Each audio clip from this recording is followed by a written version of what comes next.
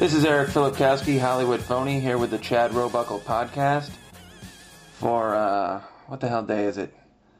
Tuesday, July 11th, 2006. My guest in the studio here is Bill Hader, formerly of Animals from the Future. What else have you been doing?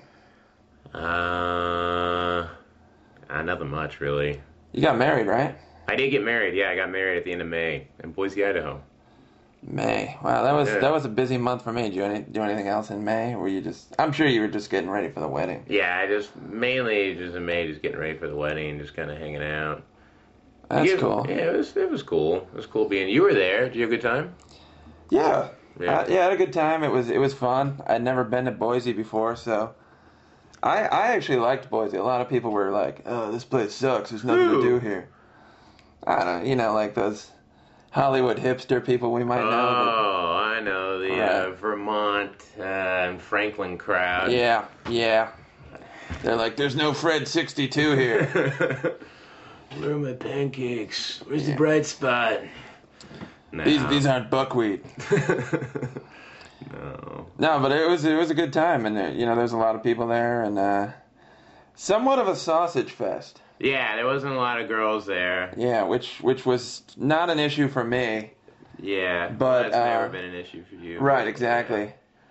But it was an issue for I think some of those hipster guys who were wanting to hook up, Well, traditionally you hear that a wedding is a good place to get some tail. Yeah, it is. So I think they got there and saw that they were outnumbering the ladies 3-1, and it kind of became like, a bunch of vultures fighting over, just one or two little deer. Yeah. That had strayed from the pack. Hence, a lot of lawsuits. A lot of lawsuits. Yeah, it made all the papers there in Boise. Probably not big enough to. It made a ripple. In the Idaho General, just people knew about it. Yeah. There was a lot of buzz. There was a lot of buzz about it. Let's leave it at that. So I've known you I would say known you well for 3 years? Oh, it's been more than that. Well, we did meet 6 years ago. Yeah, we were PAing on Critical Mass. Critical Mass, starring Lori Loughlin and Treat Williams. Directed by Fred Olen Ray. The wrestlers / director. Yeah. And you were a regular PA, and I got stuck being the craft service PA. Yeah. Which was lame because they expected me to be the craft. They're like, why don't you make some sandwiches? I'm like, why don't you pay me more than $80 a day?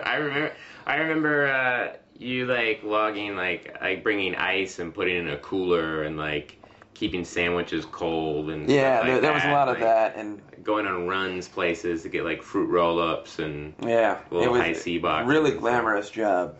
I remember then you telling me that you wanted to be a writer, and you were talking about that you had written something about a guy who goes into a coma.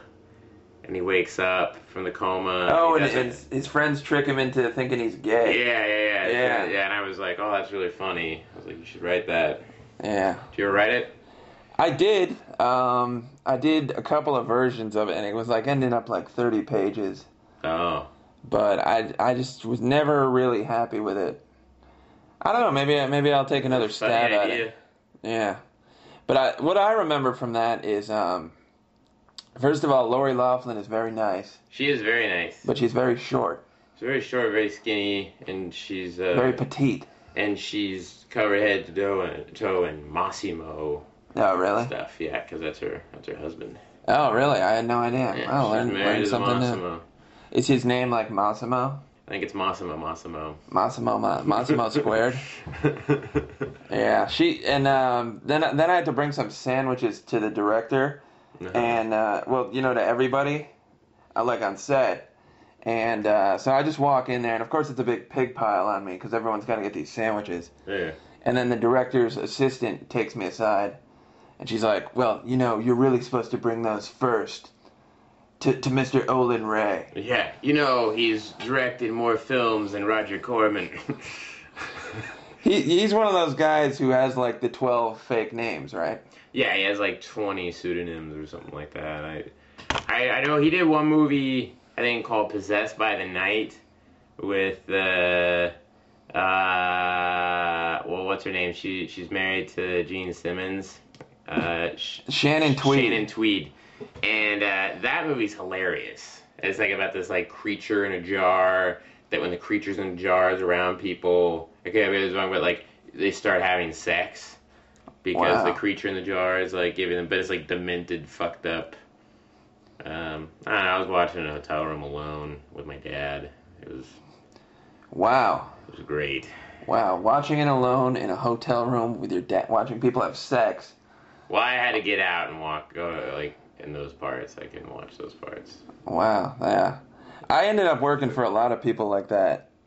Because people don't realize when you move to LA and you want to work in movies, it's very few people who get like the cushy job, on the big studio production. You know a lot of people to get those jobs. I knew nobody, so I ended up working on, like some terrible shit. And but I've come a long way since there. What else did you PA on? Do we not PA? I PA'd on like a bunch of low-budget movies. And then I got lucky and PA'd on a thing called James Dean Invented Life with James Franco in it. And then those ADs went on to do Collateral Damage, and they brought me on Collateral Damage. Oh, see, I never got the big break. My big break was I worked on this other movie called The Savage Season, which I believe has never even come out. And the director was this really weird guy who was like obsessed with guns. Uh-huh. And our friend Bordeaux was the first AD. Oh, yeah. And he had some sort of thing where got into some argument with the director. The director tried to beat him up. Tried to beat Bordeaux? Yeah, he threw a walkie-talkie at his head and then like chased Bordeaux around for a while. So I walked off the set because Bordeaux walked off, and I felt like, that wasn't a very cool thing to do. So then I saw him like 4 months later, and he got me my job on Pop Stars. Ooh. Which really, opened up a lot of doors for me. He opened me doors. As a writer.